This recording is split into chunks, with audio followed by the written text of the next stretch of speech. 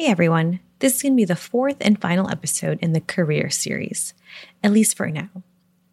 And for this episode with the American College of Physicians, we're diving into the world of quality improvement, or QI. Today, there's a bunch of names for it: QI, quality assurance, QA, quality and safety, Q&S, but it all comes down to the same thing: thinking about the healthcare system in which you work in and how to make it better. So for this episode, we're not going to get into the technical stuff, the fishbone diagrams, lean, PDSA cycles. This episode's about crafting a career in quality and safety. First, we will get into how do most people get started in this path. Then we'll get into what are some of the areas of expertise that are needed to be successful in QI. Next, what does a typical day look like in QI depending on which hat you wear? And then we'll end with some tough conversations on what are the challenges that can come with QI work and how do you navigate it. I'm Dr. Shreya Trivedi, and here it is. The better you are at quality and safety, the better clinician, the better leader you will be. To me, it's about understanding what you need to do to facilitate change. We in healthcare cannot compete on patient safety. We must share our lessons learned. How did it get this way? Why is it like this? Is there anything I can do to make it better? If you are a clinical chief, a medical director, if you are just a great doc, you should learn this as a core competency. When I spoke to our expert discussants, I quickly realized if there were to be a so-called illness script for how careers and quality improvement usually happen, it often starts with a moment of frustration or curiosity about something that's not working well in the system. For Dr. Maureen Batalden, now the Chief Quality Officer at Cambridge Health, her moment came when she was a young hospitalist. And I had really been working at the Cambridge Health Alliance for about 5 years, I think, before I saw patient satisfaction data, which is sort of an epiphany for me because our patient experience of care data was not so great. She was shocked because she and her colleagues were doing their very best, working hard, only to learn that their unit was producing poor experiences for patients. And that was a real kind of galvanizing conundrum for me because I felt like I was working hard and I felt like I was a good doctor, bringing a lot of myself to the job every day. And I felt like the people around me were working very hard and bringing a lot of themselves to the job every day. And so that the net effect of all of these good people doing good work and working really hard at it was actually not producing the outcomes that we had expected was a real beginning place for me. And to unpack that, she had to understand her workplace in a completely different way, something she calls the clinical microsystem. A unit, a hospital ward, is a clinical microsystem. It's a group of people that come together every day to produce a set of shared outcomes. But in actual fact, the people who work on that unit, they all have different bosses. They report up through the organization in different ways. There's a nurse manager who's responsible for the nurses, and then there's a group of hospitalists who have a boss who is a doctor, and those people rotate in and out of care of patients on that unit. And then there are consultants that come in and out, and there are residents that come in and out, and there's a physical therapist, and there's a respiratory therapist, and there's housekeeping staff, and there's all of these different kinds of people that come together. And they are, in fact, a part of a system that is producing an outcome, but they don't necessarily see themselves as part of that same system. She became curious. Where were the blind spots in this clinical ecosystem? And so, similar to how most careers in QI start, she raised her hand and volunteered to get involved. Because we realized that one of the first things that a patient might hear when they wheel up to the unit was, does anybody know whose patient this is? And we decided that probably wasn't a great start to your hospital experience. So it didn't matter that she was working so hard, doing a good job as a clinician in her silo. She had to think outside the box, to the waiting room, to how staff were talking about patient care, to what magazines were on the side table, to the overall culture of the place. That was the clinical ecosystem, and that was what the patients were experiencing. And then you get sort of bitten by a bug that actually finds the system and its complexities interesting in and of themselves, and you build expertise through projects, through problem solving, one problem at a time. An expertise in problem solving, one problem at a time. That makes me wonder, Does one need to have a master's or a fellowship in QI to be that expert problem solver? To answer the question about formal training, I purposely went to Dr. Angela Tess, who is the Associate Chair of Education at Beth Israel Deaconess Medical Center and actually runs the Master's in Quality and Safety at Harvard Medical School. Even though I should be the first person to say yes to that question, given what I do, I think the answer is no. I think that there are a lot of people who are out doing this work, including myself and others at least 15 years junior to me, who have learned this on the job. That is with the caveat that in the future, more and more employers may be looking for that formal training to be competitive. And what Dr. Tess is currently seeing is that her graduates are getting jobs out of training at much higher echelons in quality leadership. And that might be because formal training is much more than just learning quality science and growing that problem-solving mindset. Getting to know your instructors. It's spending some time in their institutions. It's asking, can they come to your meetings? That is the voice of Dr. Elizabeth Mort, a primary care doctor and the Senior Vice President of Quality and Safety at Mass General Hospital. It's having a mentoring cup of coffee and saying, is there a problem I can help you with? And then what about career opportunities? So during your fellowship, you're not just learning to get your expertise, but you're networking and you're beginning to chart your course through mentoring as to where you might go next. Time and time again, I am always surprised at how much networking can give a leg up and leverage in the real world. But what if I'm not in a position to do a master's or some certificate program? So if you want to move into quality and safety and you can't access a training program at the moment, but you want to get some applied experience, here's what you need to do. You need to talk to people. And you need to ask them, what are your problems? Is there anything I can help you with? What are you worried about? What keeps you up at night? You know, I never thought to ask a leader so directly, what can I help you with?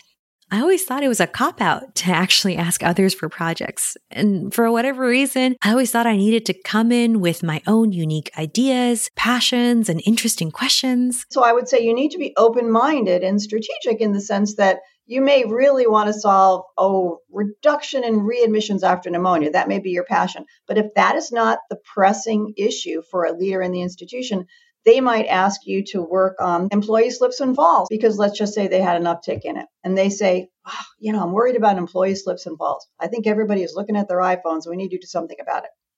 And if you say, well, I'm not interested in that. I'm interested in pneumonia, you've missed an opportunity. Learn something about employee slips and falls. And that makes sense because in QI, you're an expert in processes regardless of the problem. And this really clicked for me when I started to compare QI to research. Research is a field where you hold near and dear to your heart one or two topics. You are the person on pneumonia. In QI, you could be working on a project on fall risk and then team huddles and then clinic A1C goals. So now that I get QI a bit more, what are the big areas in QI that one really needs to understand or get good at to be successful in QI? One of the main areas in quality and safety is learning from errors. How do you learn from errors? Well, most organizations have some kind of a safety reporting system or event reporting system. You learn a lot about an organization when you look at their rate of safety reporting, the way in which events come in, who submits them. Are they events with harm? Are they near misses? How people analyze them in an organization and how you learn from them. So I think one of the biggest buckets, one of the most important areas of expertise is really understanding safety reporting and improvement.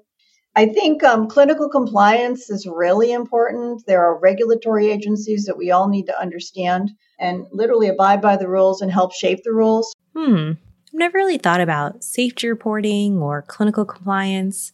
And understanding it seems pretty complicated. But Dr. Mort says there's a pretty obvious way that it shows itself, if you just look. And that's in the overall safety culture. That is a vague term. Culture, I like to think about it as in your organization, what does business as usual look like when it comes to patient and provider safety? If you walk down your hallway and you see a spilled cup of coffee, do people walk around it or do they stop, call somebody on their cell phone and look to see if there is a tent, these little plastic tents, and grab it off the wall and put it down on the floor so nobody slips? That's something that you can see visibly that says something about the business as usual approach to spilled beverages in your hallway. And there are many timeouts, labeling specimens in front of patients, etc. And then obviously another area of expertise is all the formal QI language and tools. Improvement skills, process improvement, Six Sigma, Lean is very, very important. There are many, many different flavors, I would say, of process improvement. Most organizations pick one or two methodologies and use it consistently, but that is an area of expertise that people should understand. And the last area of expertise, human factors, huge. We're all human beings. And despite the fact that we have the good fortune of lots of technology, there are human beings involved in just about all of them in the delivery of care. And we need to understand how human beings work, what they can and cannot do, what makes them successful, what makes them make errors. And adjusting things around human factors is very, very important. Man, I just feel like I got a homework assignment of things to get really good at. Like, what is safety culture in my hospital? How are errors reported? I guess I got to go learn what's the difference between Six Sigma and Lean and how regulatory agencies work. Dr. Mort gave us a lot to chew on. And of that, Dr. Batalden says perhaps the biggest area to master is that human factors piece. Systems are thorny and interconnected and complicated, and so it's almost never the case that you identify a problem that can be solved within the silo that actually noticed it first. So it's usually the case that you need to cross over into other people's territory in order to bring people together to solve a problem. You know, it's the five blind men and the elephant, and so they see it as a long, narrow rope if they're standing next to the tail, or they see it as a fat hose if they're standing next to the trunk, or a big fat wall if they're standing next to the side. And so it's important to understand all the silos and the stakeholder perspectives early on. Which side of the elephant are they standing on? What do they see? Because you'll need it for two reasons. If you're going to be a QI person, that's your job, is to help figure out what is actually going on so you can help solve it. Then the second half of your job becomes convincing people to do things differently, which is a challenge. So you'll first need to make the right diagnosis or diagnoses of why, for example, the sepsis protocols aren't being followed, and understand that from multiple stakeholder perspectives, and then go back to all of them, get them on the same page about making a change, which is no easy feat. Right now, a lot of people are burned out and they want control over their lives and don't want someone from quality improvement coming and telling them how to do things. And so figuring out what would help them move forward and what would motivate them is an important part of quality improvement. And sometimes it's about, how can I make your work better for you? How can I free up your time so that you're using your time to work to the top of your license? How can I set up processes around you so that when you intend for something to happen, it has a higher likelihood of actually happening? Perhaps the best angle to take, and hopefully the biggest motivator for everyone in healthcare, is the patient. And so every time you can redirect to a patient story, to a patient voice, to putting a patient on your team, to diagramming the patient's journey, the patient's process through the experience, that tends to bring people together in ways that when you have nurses and doctors and medical assistants kind of fighting it out from their own vantage point, that gets messy. That really made me wonder. You know, a lot of times people in QI aren't the bosses of all the different groups working in the clinic or in the hospital system. How do they set themselves up to be successful? That brought up the very underappreciated area of interpersonal skills, specifically cultivating the habit of asking good questions and listening. And that's why asking questions helps. You have to really understand why people are upset or what they care about so that you can speak to that emotion. It seems like this aligns pretty well with the skills that we actually use for good patient care. You know, putting in that work up front to listen, ask good questions to diagnose that very often multifactorial problem, you know, building that relationship that you can actually give recommendations. This is such a relational science. You know, there's all of the tools that have come to us from the world of manufacturing, process mapping and run charts and checklists and really sort of. Just a quick word from our sponsor. We all want to eat healthier, but let's be honest, between our busy schedule and the endless prep and cleanup, it feels kind of out of our reach. We often are aiming for better nutrition, but end up compromising for quick fixes that are anything but healthy. Now, imagine a different scenario. Picture a day where you're coming home to gourmet, nutritious meals that are ready in just 2 minutes. With Factor, that is possible. Factor delivers delicious, chef-crafted, dietitian-approved meals right to your door, ready to heat in just 2 minutes, giving you over 35 weekly options to choose from Calorie Smart to Protein Plus to Keto. And don't forget, they have 60 plus add-ons for an extra boost from breakfast to midday bites, so you're not spending all your time and money in the hospital cafeteria. So no prep, no mess, just real mouth-watering meals tailored to fit your schedule and dietary needs. With Factor, you're not just saving time, but you're elevating your meal game without the hassle of cooking. Head to factormeals.com/coream50. Use the code COREAM50 to get 50% off. That's the code COREAM50 at factormeals.com/coream50. Sophistication about the processes that we are designing and implementing and improving. But behind those processes are people, both people who come to work every day with the hope that they'll do something that makes a difference for somebody else, with their own fears and joys and insecurities and their own desire for mastery. And in the end, the work that we do together is never going to be separate from the people who are doing the work.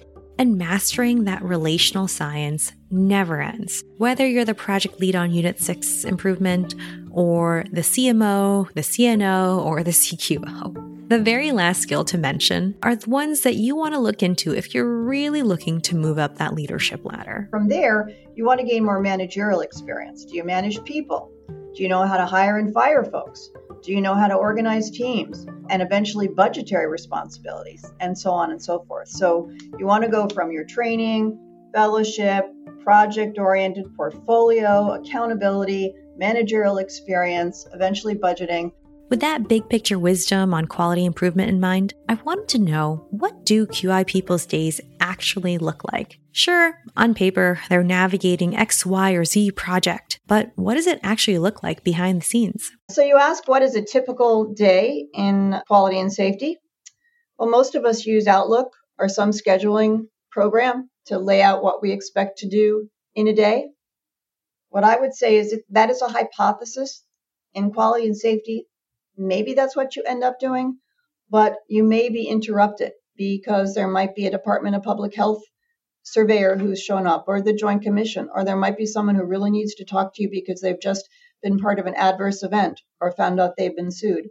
Or you may need to peel off and go round in an area that really needs your attention because they're trying to solve a problem on the unit. The caveat is that your day might look a little different if you end up taking more of an operational or administrative leadership role with a QI hat on. And at some point you have a branch in your career where you get to think about, okay, do I want to do this work as an operational leader? Do I want to be a division chief or a department head? Because there's a significant amount of quality and safety work that is a constitutive part of being a leader. And so you could decide that you actually want sort of an operational line leadership role, and you want to be a quality and safety advocate and manager and director and problem solver from that vantage point as an administrative leader. Or alternatively, you want to stay in the quality and safety infrastructure, and you want to sort of stay in that technical substructure, which is the quality and safety department in some ways. Both QI hats, the more boots on the ground QI work or the operational leadership work, seem like pretty busy Outlook calendar days. So you have to be sort of quick on your knees, quick on your feet, and enjoy some flexibility. But as far as what you're doing in the Outlook calendar, a lot of it is talking to people, is leading, is helping people navigate their way through their portfolio. The other QI hats that people can wear is if they cross over into adjacent fields like QI in MedEd or QI in research. And those day-to-day activities definitely differ depending on which QI vantage point you're at. If you're an educator, your time is spent more taking cases that didn't go well and trying to figure out how to fit it into frameworks and explain it to trainees or other faculty. Or you're thinking about creating new programs that allow you to teach, which is where I love to spend all my time. And then if you're in the research side, you're writing grants, you're working with some of the people who are doing the clinical operations, or you may be looking at large data sets. That's more likely to be 80% kind of research time. And so there are people who wear all three hats. And so their days are very varied and do different things depending on what part of the day they're in. And so with those days being quite variable, I really wanted to understand then, what are the challenges that come with being in QI? The first really comes from that notion we were talking about earlier, that systems we work in are quite intertwined. And so there's always the risk of some unintended side effect. You may try to solve that one thing and then all of a sudden create other holes in the system that are now even more risky than what you were trying to fix. And so recognizing the actual risk and the impact of the problem you're dealing with is important as you decide what to fix. Dr. Tess has seen this time and time again when the QI intervention entails just an EMR solution or an information system or IS solution. If they could just put an alert in to stop me from ordering 2 medications that interact with each other. If they could just do this, if IS could just do, and if you start a sentence with, if IS could just do, I want you to stop and think to whether that fix will actually cause unintended consequences somewhere else. So delaying care for some patients who really need it, or creating so much fatigue that the providers don't see it anyway.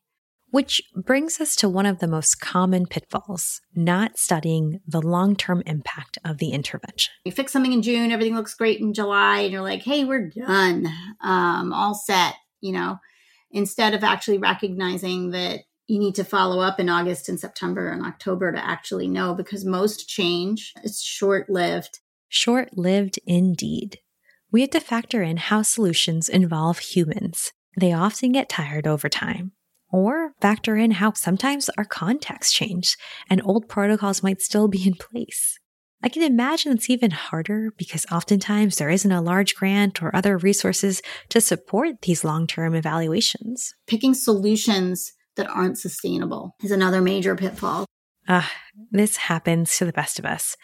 I am definitely guilty of this. We care so much about a project. We end up being the person that connects all the dots, monitors everything. But what happens when we leave? Or what happens when our plates get filled with something else? So starting to think, once you've tested it enough that you know it's something that you think is going to work and be of value, then actually starting to think about sustainability. Can this survive past the individual champion? And then the corollary to that is if you test something and it doesn't work, then you got to let it go so that you're not spending a ton of time, resource, emotion, energy on something that doesn't really work. I feel like I'd have a really hard time letting go of something I really believed in, but I guess that's just a good mindset to take on. Be prepared for your intervention to not work. Anticipate the null hypothesis. But speaking of the null hypothesis, that can even be a pain point because there can be a lot of noise in the data. When you're doing quality improvement, you're often doing it in a small context, single site, single unit, single clinic, and the data that you have is kind of messy. It's not research quality data. And so you're working with kind of good enough data that you can use to try to understand whether the change that you introduced actually accomplished what you hoped it would. But it often doesn't have the same degree of confidence that you might be expecting or looking for. The cherry on top and the last challenge is just the countless number of metrics. To me, this is the toughest challenge in QI, because if those metrics aren't met, that means healthcare systems are losing a bunch of money or reputation. And I've seen over and over again how we can get so lost in trying to keep up with those metrics. I think that we've created a metric monster that's eating us for lunch. I think that we have way too many performance metrics. And too many of those metrics are metrics that are used for accountability. And it's very difficult to use accountability metrics for improvement because if the stakes are too high and you can't fail, then you can't learn and improve on those metrics. It is eye-opening to break down metrics into metrics for accountability and metrics for actual improvement. Come to think of it, I'm actually struggling thinking about metrics that have to do with actual improvement. At their best, improvement metrics are metrics where you are free to fail because you're learning from what you're doing. But we have hardly any energy left over in our reporting and analytics infrastructure for metrics that don't have high stakes associated with them, because it's basically taking all of our energy to just produce the numbers so that we can report them externally. And so then there's not a lot of energy left over to use those metrics for actual learning and improvement. And don't get me wrong here, metrics do matter. But it seems like metrics are chosen because they can be measured, not necessarily because they represent excellent care. So maybe one way to navigate these metrics is to step back and really understand some of the shortcomings with the metrics. So we can pay a primary care doctor more or less based on the hemoglobin A1C average of their patient panel. But we also know that the hemoglobin A1C of a diabetic is actually not produced by the primary care provider, even if we punish them by cutting their salary, because the hemoglobin A1C is a lived outcome in the body of another human being. I asked Dr. Batalden how she navigates the tensions that metrics bring. She seems like someone who is so driven to do good in healthcare, but we live in this metric monster, right? How does she continue to keep her eye on the patient and do good? It's also the job of a leader and a quality and safety leader to help set priorities. So we can't improve on 500 things at once, even if we have 500 metrics that we have to report externally. So it's our job to help set institutional priorities in a way that makes sense clinically, that makes sense morally, that makes sense strategically. That makes so much sense. Anytime I speak to someone who's worked in multiple healthcare systems, they speak to that difference in culture that probably happens because of what's being prioritized at that healthcare center. So some places people are running around tense about discharging patients before a certain time. Other places, people are constantly feeling judged about their documentation or costs of tests. It certainly makes me really appreciate the leaders in QI who fight back against unreasonable metrics. And so we hope in this episode, we inspired some of you to really consider a career in QI and become one of those QI leaders that helps move the healthcare system in a better direction. I think expertise in quality and safety should be a precondition for leadership in healthcare. Why do I say that? Well, because I believe it. But when I look at CEOs, COOs, CNOs, CMOs, those that have a sensibility about quality and safety, I believe are better leaders, because we put leaders in charge of healthcare to make some tough decisions. A lot is about finance, a lot is about operations, but to have leaders who have that sensibility about quality and safety, my premise is that they will make better trade-offs because they understand the trade-offs better and they understand what the opportunities are from improvement in a way that people who haven't experienced this just simply don't. So one thing I would advise listeners is that you may not know exactly where you want to be in your career. Spending some time in quality and safety, in a fellowship, job for a year or two, is time well spent, just about anywhere you end up in a career in healthcare. And to close out, we wanted to leave you with some food for thought. There's a lot of great work being done in quality, but there's one place we haven't done as good of a job thinking about. And then the last and most important frontier that I think is really shaking the walls, the hallowed walls of healthcare institutions, is this idea about equity. And that I think healthcare institutions historically have felt, well, we're here, we're in these four walls and these facilities, we have reach to here.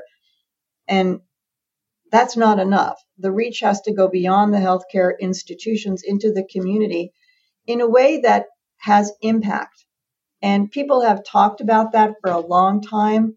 I think what is different and what is wide open for quality and safety to be leaders in is how do we wrench in legislation, work with the communities, engage with schools, employers, religious organizations, businesses, people, and address social determinants of health through our influence.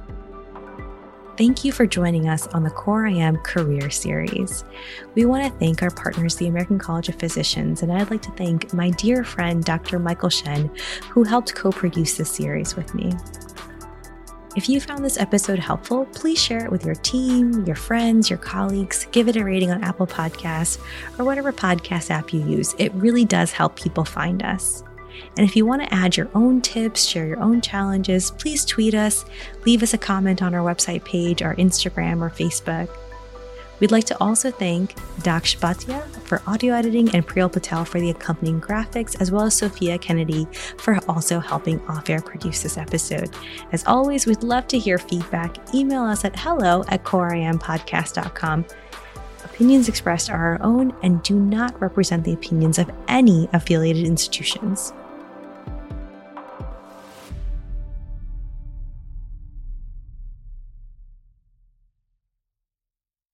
At Parker, our purpose is simple. We want to make the world a better place by working more efficiently, by using more sustainable practices, by developing better technologies. We keep moving forward. With each new idea, innovation, and partnership, we're one step closer to fulfilling our purpose every single day. To find out more, visit parker.com/purpose. Parker, engineering your success.